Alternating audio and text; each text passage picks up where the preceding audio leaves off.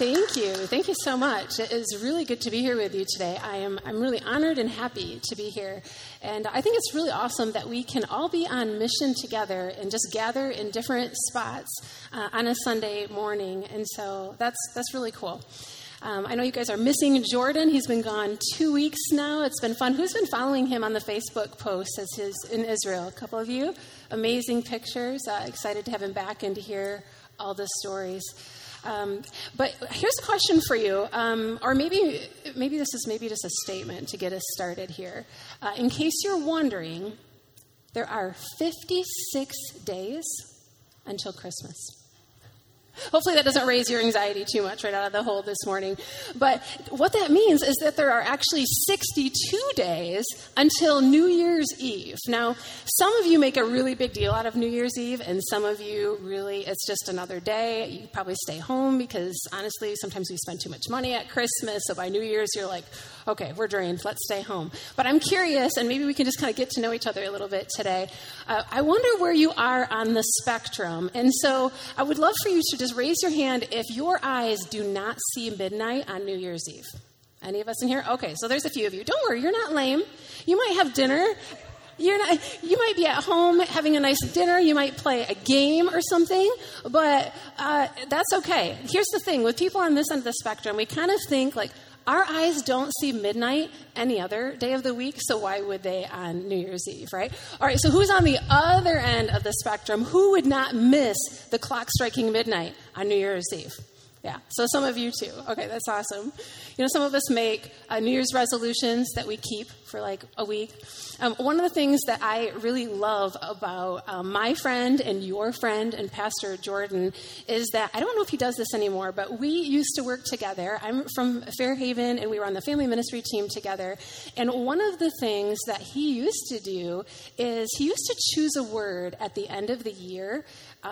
He would kind of spend some time with the Lord and reflect and then go, all right, what's a word that I'm going to hold on to for the rest of the year? He used to do that and inspired me to actually do that one year as well. And I think I might do that again this year. It's kind of cool to see how that all plays out and how God brings that back to mind at different times and different seasons.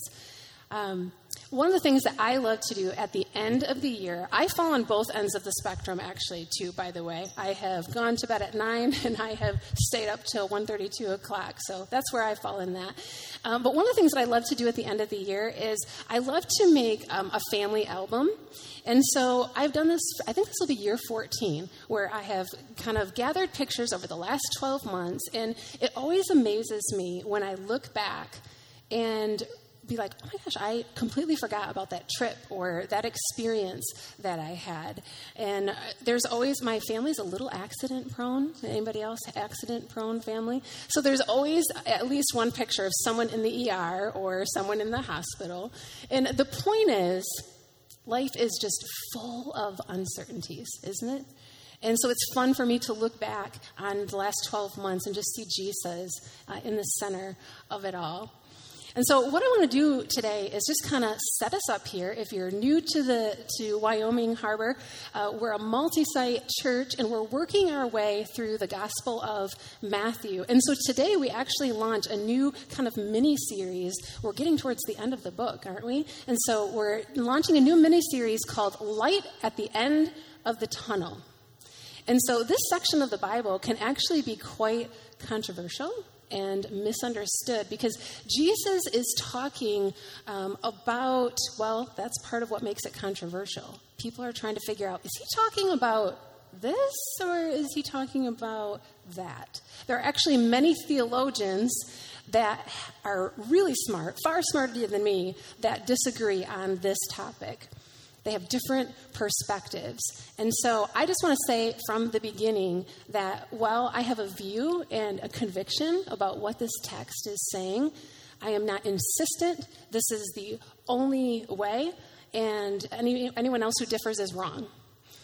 That's not where I'm coming from here. And it's actually pretty arrogant to do that. We want to come to the Bible, come to the scriptures with a posture of humility and curiosity and an eagerness to and a willingness to learn from each other and to glean from other believers. And even at the end of the day, if we disagree, we can agree on one thing, And that's what's in the center, what's most important, which is Jesus. Amen? So we are going to be kicking off this new series, and it's Matthew 24 and 25. And in some Bibles, it's titled The Destruction of the Temple and the Signs of the End Times. And you might be thinking, oh, great, I brought a friend with me for the first day, and we're talking about the end? Come on. But it's going to be fun. Don't worry.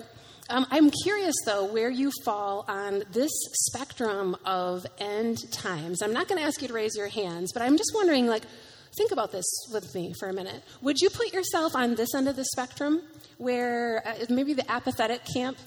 You maybe don't really necessarily care about the end times, don't spend much time thinking about it. I have a friend that once in a while will say, Lori, ignorance is bliss. Maybe that's where you are when it comes to the end times. Or are you on this end of the spectrum where you are obsessed with the end times? You love reading about it and the warnings and the different literature out there. Wherever you are on that spectrum with the end times, what I want to do is pull us together, and I have two goals for us today. And the first is just to build and strengthen our confidence that what Jesus prophesies, what he predicts, has happened or will happen. He is trustworthy. All right, and then the second goal is this. I want us to wrestle with this text, and I want to wrestle with ultimately what we put in the center and why. So with that, I want to get us into a little context. Where are we in today's story? Where are we in Matthew 24? It's Passover week. It's a 7-day festival where Jews from all over would gather in Jerusalem to celebrate the Passover. And if you're not familiar with this story, it goes all the way back to the Old Testament when Moses, or God through Moses, led the Israelites out of slavery, out of Egypt. So cool. We just sang about that. So way to listen to the Spirit, Eric and praise team. But that's what's happening here. It's the story of the last plague. You might remember the 10 plagues that happened in Egypt, right? And that last plague was where God, through Moses, told the Israelites to take the blood of an unblemished lamb and to put it over the doorpost so that the angel of death would pass over, hence the word Passover, right? Would pass over them and their sons would be rescued. That's what happened there. So it's Passover week where everyone's gathering to celebrate and remember how God rescued them out of Egypt. Jesus has entered the city of Jerusalem, not on a war horse as a mighty king, but on a donkey, a foal of a donkey, a baby donkey, you guys. He came as a humble servant, and he went straight to the temple. He has tipped over tables in righteous anger because teachers of the law and the Pharisees were stealing and cheating, especially from the widows and the poor. They were exchanging money, if you remember this story from probably just a few weeks ago, exchanging money to buy animals, to sacrifice, to give an offering to the Lord. And so this brings us to last week. I think you guys talked about this, where Jesus, the final things he says in this crowd before he leaves the temple is, oh, Jerusalem, Jerusalem, how I have longed to gather your children together. And he says, like a hen gathers her chicks. I don't know if you've ever seen a picture of this, or maybe you have a farm or you've seen this on a farm where a hen spreads out its wings and it provides this protection, this covering, this belonging. And Jesus is like, oh, Jerusalem, if only I could gather you as a hen gathers its chicks. But you were not willing. That brings us to the text today, which is Matthew 24. And I think what's really cool about Matthew 24 and 25 is actually it's Jesus' second longest recorded message. If you think of it like bookends, back if you were with us at the very beginning of the year, December, January is when we started this series, we slowly made our way through Matthew, and it was Matthew 5 through 7 that was Jesus' longest message, right? The Sermon on the Mount. You guys remember this? Matthew 5 through 7, it was a public sermon, and it was full of blessings. And now we're at the end, and Jesus has his final message. It's full of curses, full of woes. His first message was public to everyone and saying, blessed are the meek, blessed are the pure in heart, blessed are those who mourn. And now we find Jesus saying, woe to you, cursed are you, teachers and Pharisees of the law. Teachers of the law and Pharisees, excuse me. Cursed are you, you hypocrites, you blind guides, you brood of vipers. I mean, what happened? What happened there? You see the contrast on one end of the spectrum versus the other? Jesus here towards the end of his ministry was expressing, you guys talked about this last week, right? Lament and righteous anger over what had become the center of these people's hearts and minds.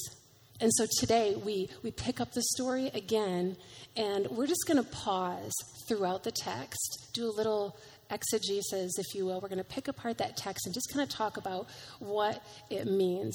So at this point, Jesus has only 3 days left to live. He has spent a ton of time at the temple. And now, chapter 24, verse 1. Read this with me. Jesus left the temple and was walking away when his disciples came to him to call his attention to the buildings. So what buildings were the disciples referring to?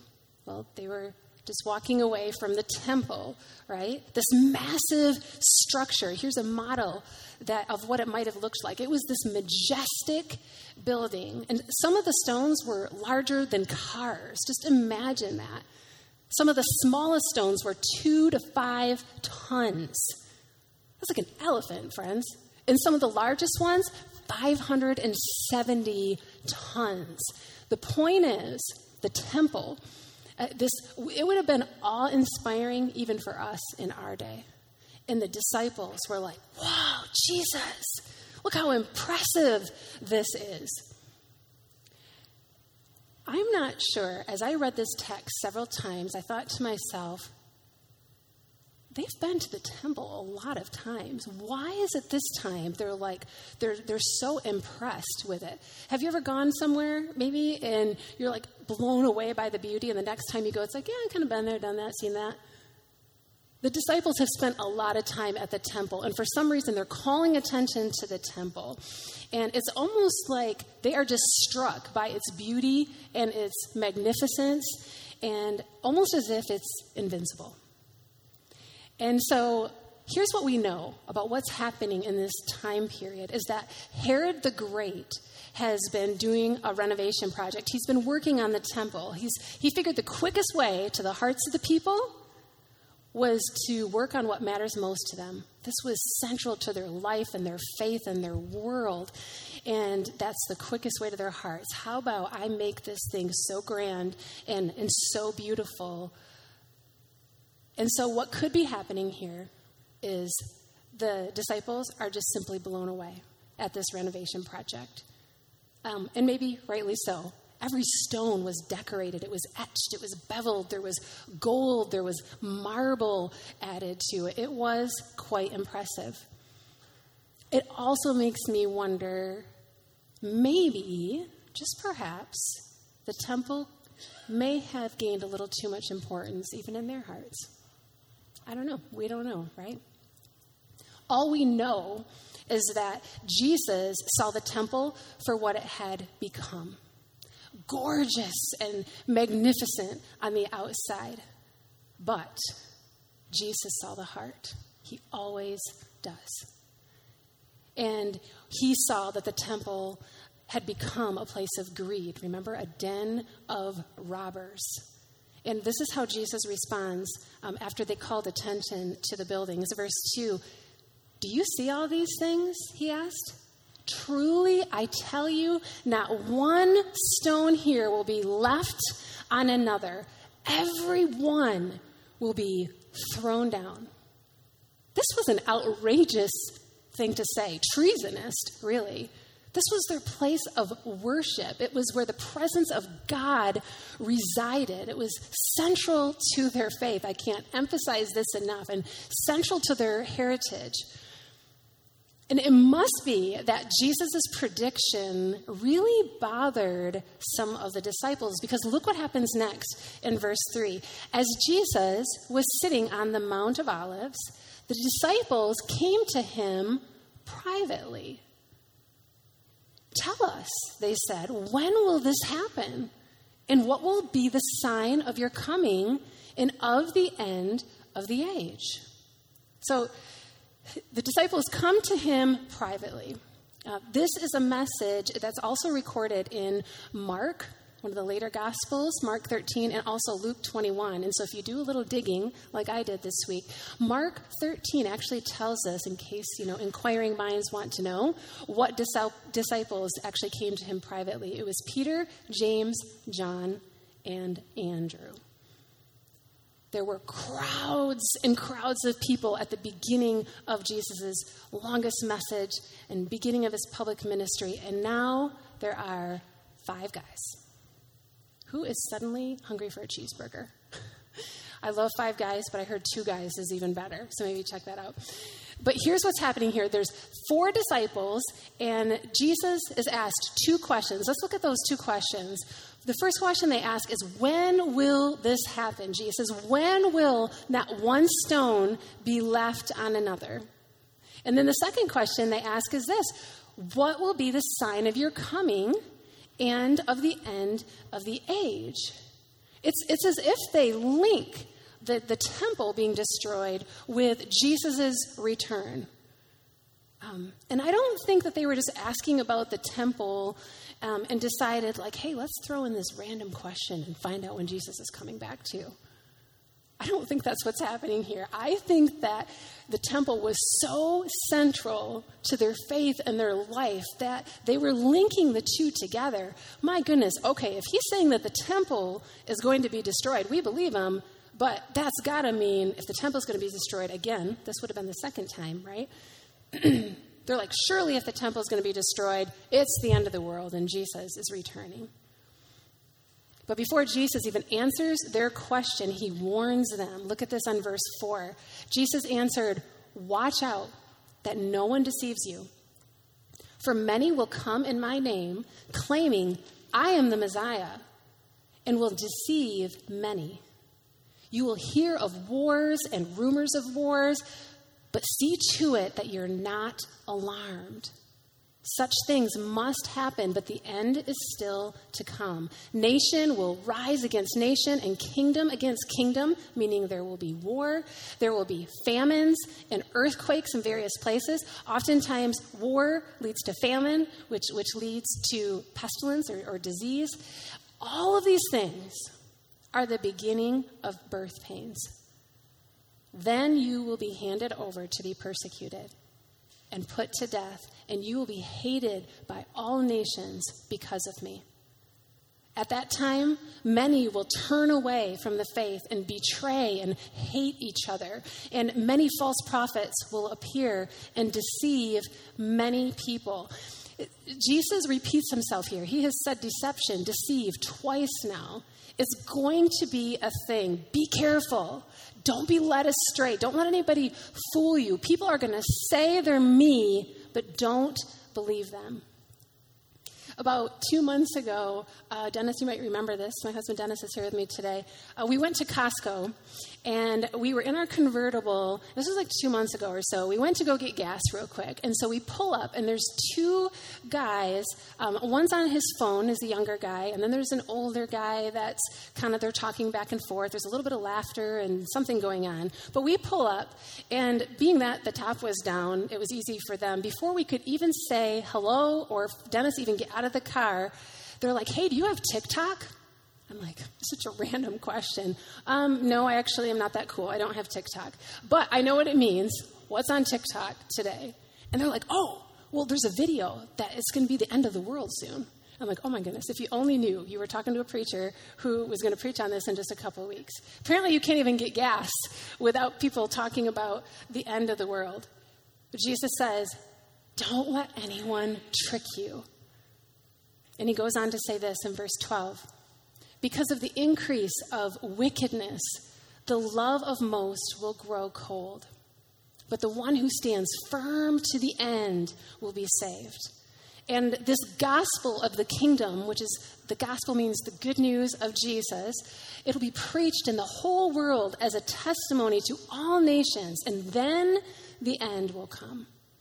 So when you see standing in the holy place the abomination that causes desolation, spoken of through the prophet Daniel, let the reader understand.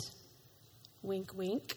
We're going to time out here for just a second, because I don't know about you, but I don't use those words, abomination of desolation. I don't even hear those words. So I want to make sure we know what those mean. Abomination, it means evil. It's detestable. And desolation, it means ruin, destruction. So he's saying the abomination that causes desolation, the evil that causes ruin. All right? And so really quick here, because I think what's happening is Jesus is referring to the prophet Daniel, and Daniel had a same prediction. He used the same words. And it's almost as if the author, Matthew, is kind of winking at us, like, let the reader understand. Like, if you understand what happened here in Daniel's prophecy, you'll get what's happening over here. So really quick, what happened back in the days of Daniel is he prophesied that this would happen. And sure enough, in the days of the Maccabees, there was a king named King Antiochus. He came in and he erected a statue, perhaps of himself, I'm not sure, but he erected a statue to Zeus in the temple. It was ruin. It was evil that caused ruin. All right? And this is what Jesus is warning about. This is something, and this historical event that says, when you see something like this, verse 16, then let those who are in Judea flee to the mountains, like run for the hills. You will not be safe. Let no one on the housetop go down and take anything out of the house. They had flat roofs back then, and often people were on them. We read about that in Acts, right, when Peter's on his roof praying. And Jesus says, don't go down. Don't go down and take anything. There is no time. Goes on to say, let no one in the field go back to get their cloak. How dreadful it will be in those days for a pregnant woman and nursing mothers. Pray that your flight will not take place in winter or on the Sabbath. This is obviously a figurative speech. We're not talking about future flight travel here. It's not a prophecy for that. But what Jesus is saying is, like, when stuff hits the fan in Jerusalem and you have to take off for your journey, you better hope it's not winter and freezing out. And you sure better pray that it's not the Sabbath. Why would that matter? Well, the Sabbath had a lot of extra rules on it. And one of them was that they could only walk a certain distance, less than a mile. It was about 3/4 of a mile. Boy, you better hope that this doesn't hit the fan on Sabbath, when you have to be torn between either obeying the law and losing your life, or breaking the law of the Sabbath and fleeing for your life. That's what Jesus is saying here, okay? And so verse 21 says this, for then there will be great diseases, unequaled from the beginning of the world until now and never equaled again. If those days had not been cut short, no one would survive. But for the sake of the elect, those days will be shortened. At that time, if anyone says to you, look, here's the Messiah, or there he is, do not believe it. For false messiahs and false prophets will appear and perform great signs and wonders to deceive, if possible, even the elect. A third time here, Jesus is saying, watch out. Don't be tricked. Don't believe it. And he goes on, see, I have told you ahead of time. So if anyone tells you, there he is, out in the wilderness, do not go. Or here he is in the inner rooms, do not believe it. Someone tells you on TikTok, don't believe it. For as lightning that comes from the east is visible from the west, so will be the coming of the Son of Man. If someone has to tell you, there's Jesus, it ain't Jesus. There will be no doubt about it. Jesus makes this really clear here. You're going to know when he comes again. It will be unmistakable. But when? When will he come back? My husband and I have two grandchildren. They're 4 and 7. And Maddie, the 4-year-old, and Anna, the 7-year-old, had recently invited us to Grand Friends Day. Do you guys have that in your schools, like Grand Friends Day or VIP Day? And so we were honored to go and spend Grand Friends Day there for like an hour and a half at the school. And I came into her classroom, and she came running up to me, and she's like, Mimi, I have something for you. And she gave me this sealed envelope. And I opened it up, and it says, this whole page of like fill in the blanks. Somebody had sat down with her and just asked her questions. And it said all about my grandma. So it said like, my grandma's name is Mimi. I call her Mimi. My grandma and I like to pray. Aw, isn't that sweet? And she's like, my grandma is 24 years old. I'm like, I love that girl. And she's like, my grandma's job is being Mimi. And then she said this, my grandma always says, I don't know.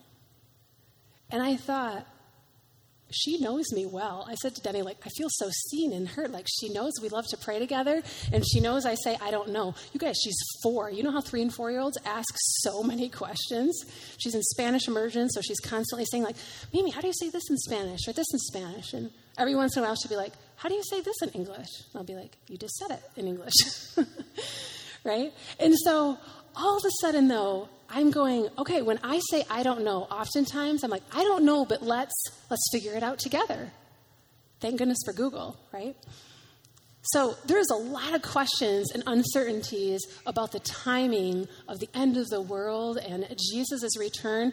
And even Jesus, when asked by his own disciples when he was going to return, he responded this way in Mark 13:32. He said, but the day and the hour no one knows, not even the angels in heaven, nor the Son, but only the Father. It's almost as if Jesus is saying, I don't know. I don't know. Which could lead to a whole lot of other questions when it comes to the Trinity that I would love to talk to you about after the service if you want to dive deeper into that. But what we do know is that Jesus' return will not be hidden. It'll be like lightning, we just read, right? That is from the east, but it's seen from the west. Every human on the planet will see Jesus. He will come back personally and literally. Revelation 1:7 says this, behold, he is coming on the clouds, and every eye will see him. There will not be a person on earth unaware of Jesus' return.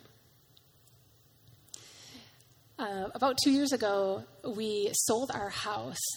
Raise your hand if you've ever sold a house. There's some young families, maybe you're just buying a house. You guys have sold some. So you kind of know what it's like, right? You kind of go into mad panic mode of cleaning everything and weeding the landscape and doing a few repairs that you have put off. I literally can just grab a tote, take my arm, wipe off everything that's on the counter because the realtor wants everything clean and looking bigger. We run around, we turn lights on, I bake brownies to make the house smell good. All those things in anticipation to just prepare for when the realtor calls me up and says, hey, are you ready? Can I show your house? Friends, Jesus is not going to call us first and say, hey, are you ready? And that's not to threaten us or to scare us at all. It's just the facts. It's black and white. And some red, right? We have to be ready for Jesus' second coming, and whether it's his second coming or our final breath, right? Whichever comes first.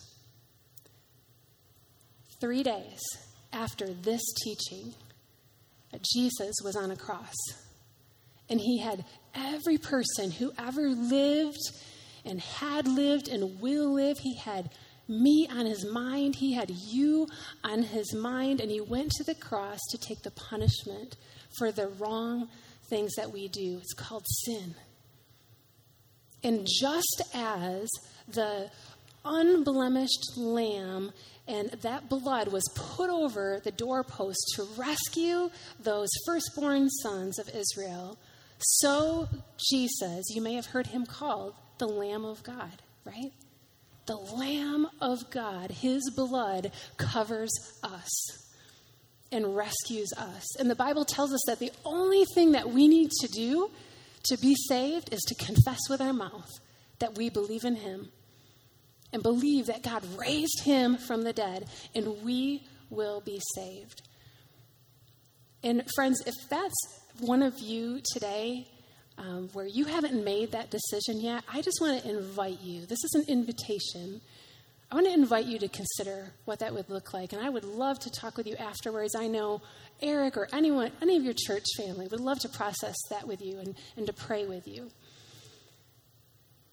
And that's the invitation. The challenge, friends, is this.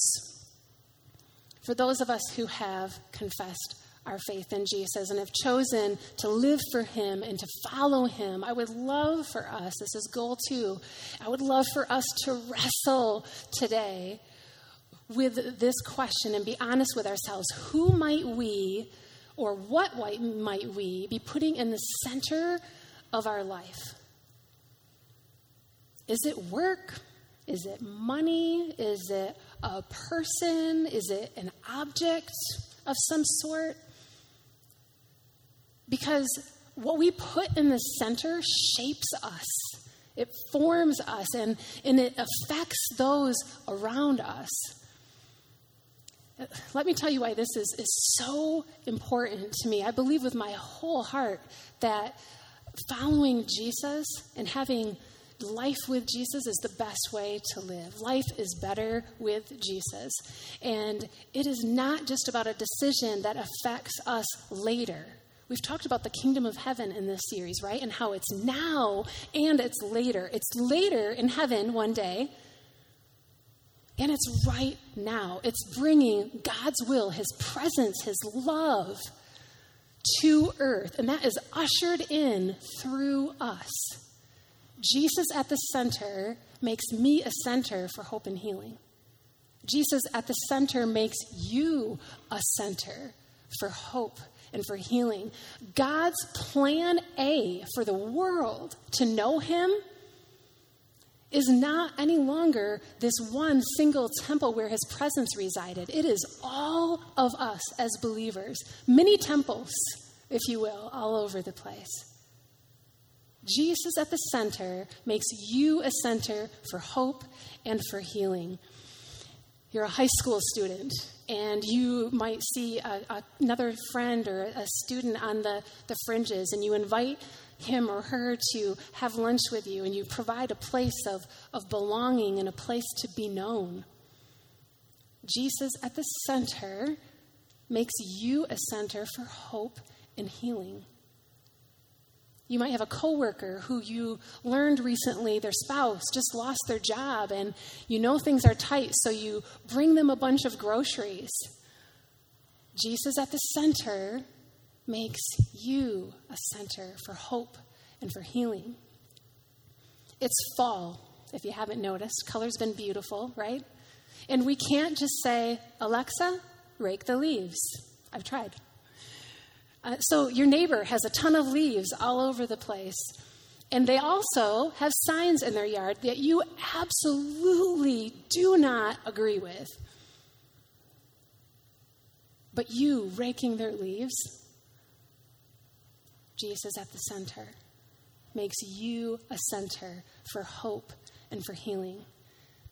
Friends, Jesus came not only to reconcile or get right our relationship with him, but to get right our relationship with each other. You know the 10 Commandments, right? Jesus boiled them down to 2. Love God and love neighbor. And man, is that hard, isn't it? It's not easy. We are human, and much grace and forgiveness is needed for ourselves and for others. But with God's help, we can build a life and build Jesus at the center to be a center for hope and for healing. And listen, this is really important. When we do that, when we're intentional to put Jesus in the center, to be a center for hope and healing, you might not notice this, but we are being formed to and transformed into the image of Jesus Christ. It's so important.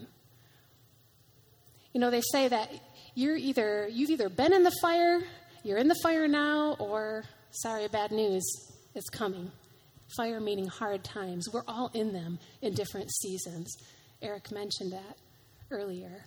No matter what season you're in, right? I don't know where you're at today. Maybe you're in a season of being in the fire right now. And if that's you, I just want to say me too. We are too. Just in a tough season with a family member. And it's one of those things that I have to just continually remind myself to get centered on Jesus. Keep him at the center so that I can be a center for hope and for healing. And you know what's happening? I'm being formed too. I'm noticing like an increase in the fruits of the Spirit in me, which is a really beautiful thing. It's not just for others. It's what God is doing in us too. We live in a crazy world that's really messy. We talk about that here a lot, right? Life is messy. Church is messy. Neighborhoods and families are messy. But if we keep Jesus in the center, here is the truth that I can stand firm on all day long. We can be calm, and we can be confident, and we can be kind, and we can be steadfast, and we can be faithful, and we can be hopeful, because the end and the best is yet to come. He is trustworthy. Would you pray with me? Heavenly Father, we thank you for your promises, the hope that we have in you because you are trustworthy. It's our desire to keep you or get you in the center of our hearts and our minds, to stand firm and confident in your love and be an instrument of peace and reconciliation in this world. It's an honor to partner with you to help people find their way back to God. And Lord, we just ask for your blessing now, that as we work to intentionally keep you in the center, that we too will be formed and transformed more and more into the image of you, Jesus Christ. And may all of this be for your glory. Amen.